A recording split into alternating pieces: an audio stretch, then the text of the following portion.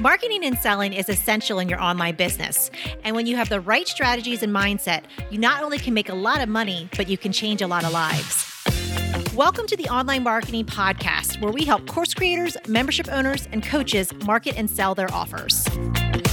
We're your hosts, Paul and Melissa Pruitt. Let's dive in and get started. Welcome to the Mastermind series, where you get to experience Paul and Melissa and their mastermind brainstorming and sharing different ideas on marketing and sales.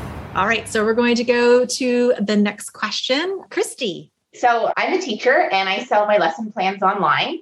And I was just wondering two questions. They're very basic. One, what platform do you guys recommend to run a mastermind?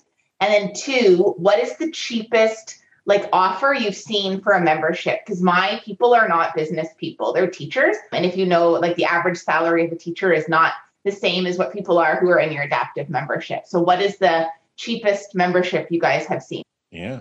So let's open it up to the group. I'm not sure if Kathy's allowed to talk at work. She's chatting in the chat. I think she's going to type to you. Does anybody have any experiences or know of teachers? We actually are in masterminds with other teachers and also have assisted people that serve teachers.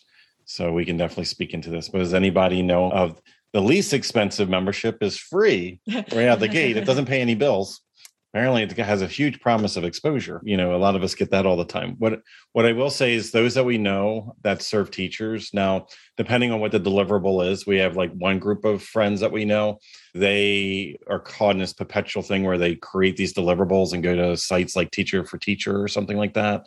And they're constantly, but they don't get the data. They don't get the collect the emails and things like that. There's these restrictions. So they're stuck. I know one of our friends, she does printables.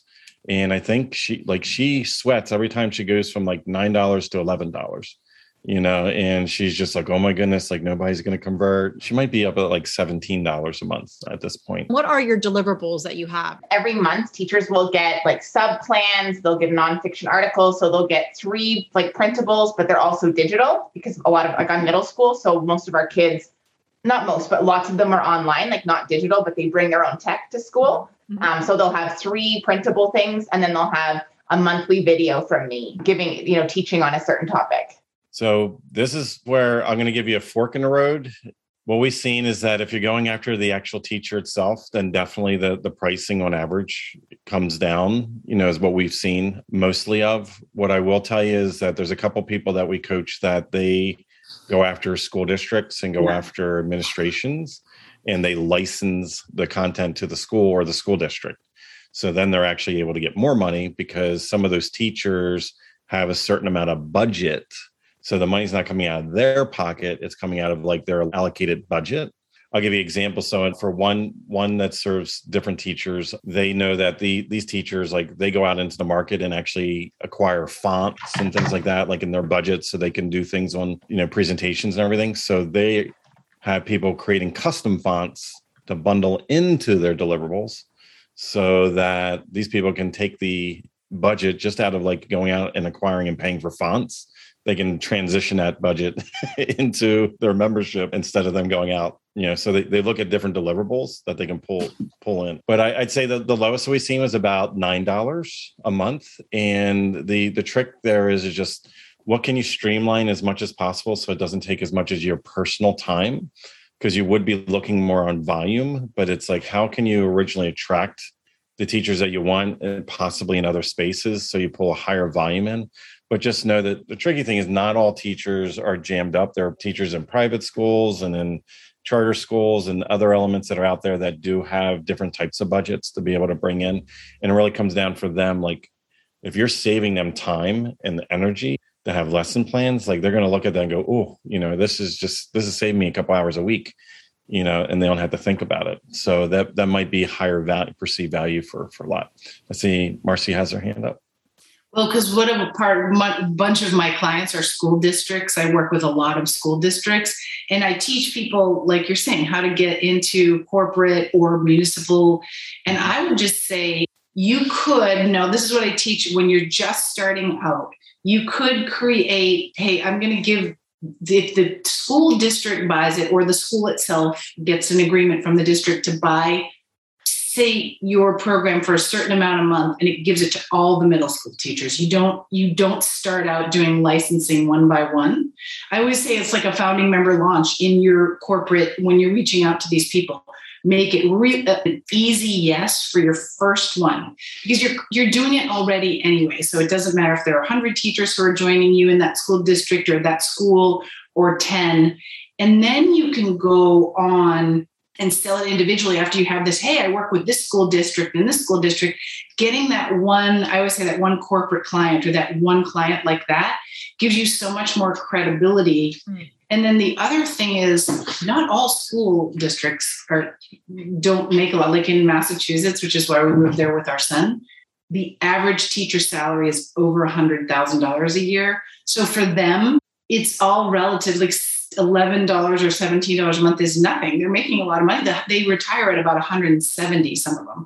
So, New York, Massachusetts have how many school districts are there, and they make a lot more money. So you could start with the school districts that don't have a lot of money and maybe offer that to them for everyone, but go after the ones that are very wealthy school districts that you could easily sell for 11, 12, 15, 20, whatever it is a month. So that would be my recommendation, because it's kind of what I do. I have a lot of school districts. Excellent. Thanks, Marcy. That is awesome.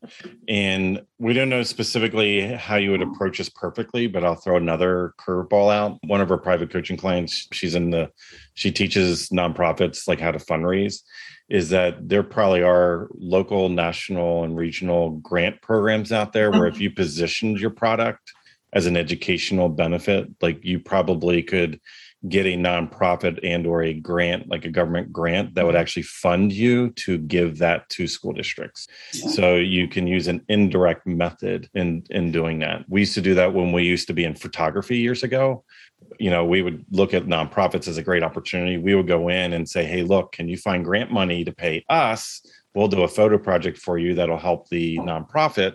So they went out and found the money that we got paid on as a for-profit business, but the money just flowed through them. They just went out and they found the money in the world, in the market. So I just want to, because a lot of us don't think nonprofit sector, and there's a lot of money out there that's not used, especially when you're dipping in and going into the direction of education.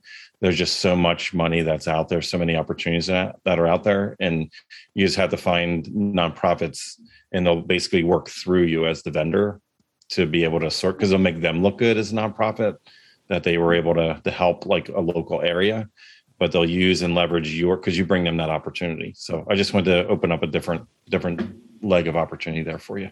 And Christy, you're asking about platforms. You're thinking platforms for the actual content. Yeah. Like, where do you guys recommend people host their content? So there's so many different options. And I know you had mentioned that you wanted something that was a little bit more budget friendly right now, just with starting out. I mean, you could start out as simple as, if you're just getting started, as a private Facebook group and host content in there.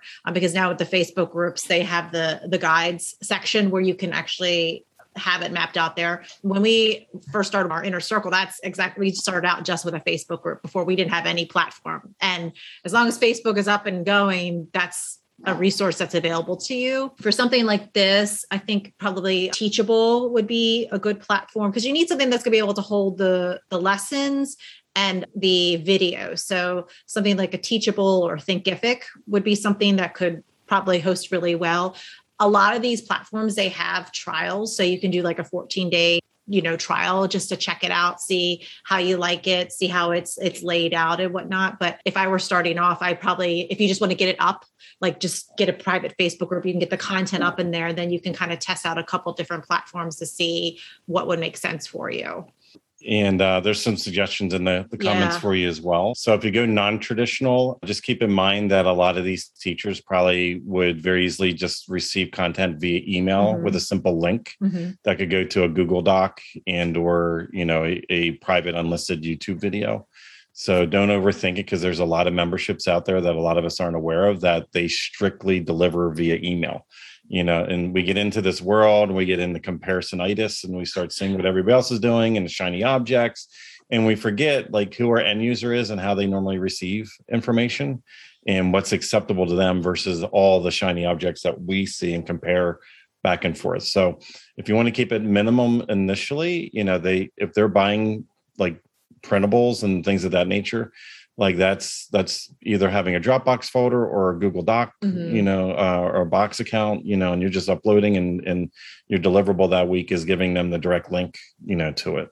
It doesn't really need to incur costs. Now, if you want to make it fancier as you're making money and you're reinvesting, then I would start looking at the membership platforms. Yeah. But I would say that a lot of people that are not tech savvy to begin with, or that are in a lower level price point for membership, just getting direct access, like they're going to drag that into their folder, they're going to print it out or put it at, somewhere local. They don't necessarily want another step where they have to log into a whole other platform or system. And sometimes these schools block a lot of those websites also. So you just need to keep that in mind. The firewall won't allow them to go over into some of these other places. Thank you. Oh, you're welcome. If you would like to work with us and our team to help you snap up more sales and incredible clients with a stellar marketing strategy that works, go to adaptivemembership.com and sign up for our wait list. We have a limited number of spots in our exclusive program to set you up for success and take action. We're waiting for you at adaptivemembership.com.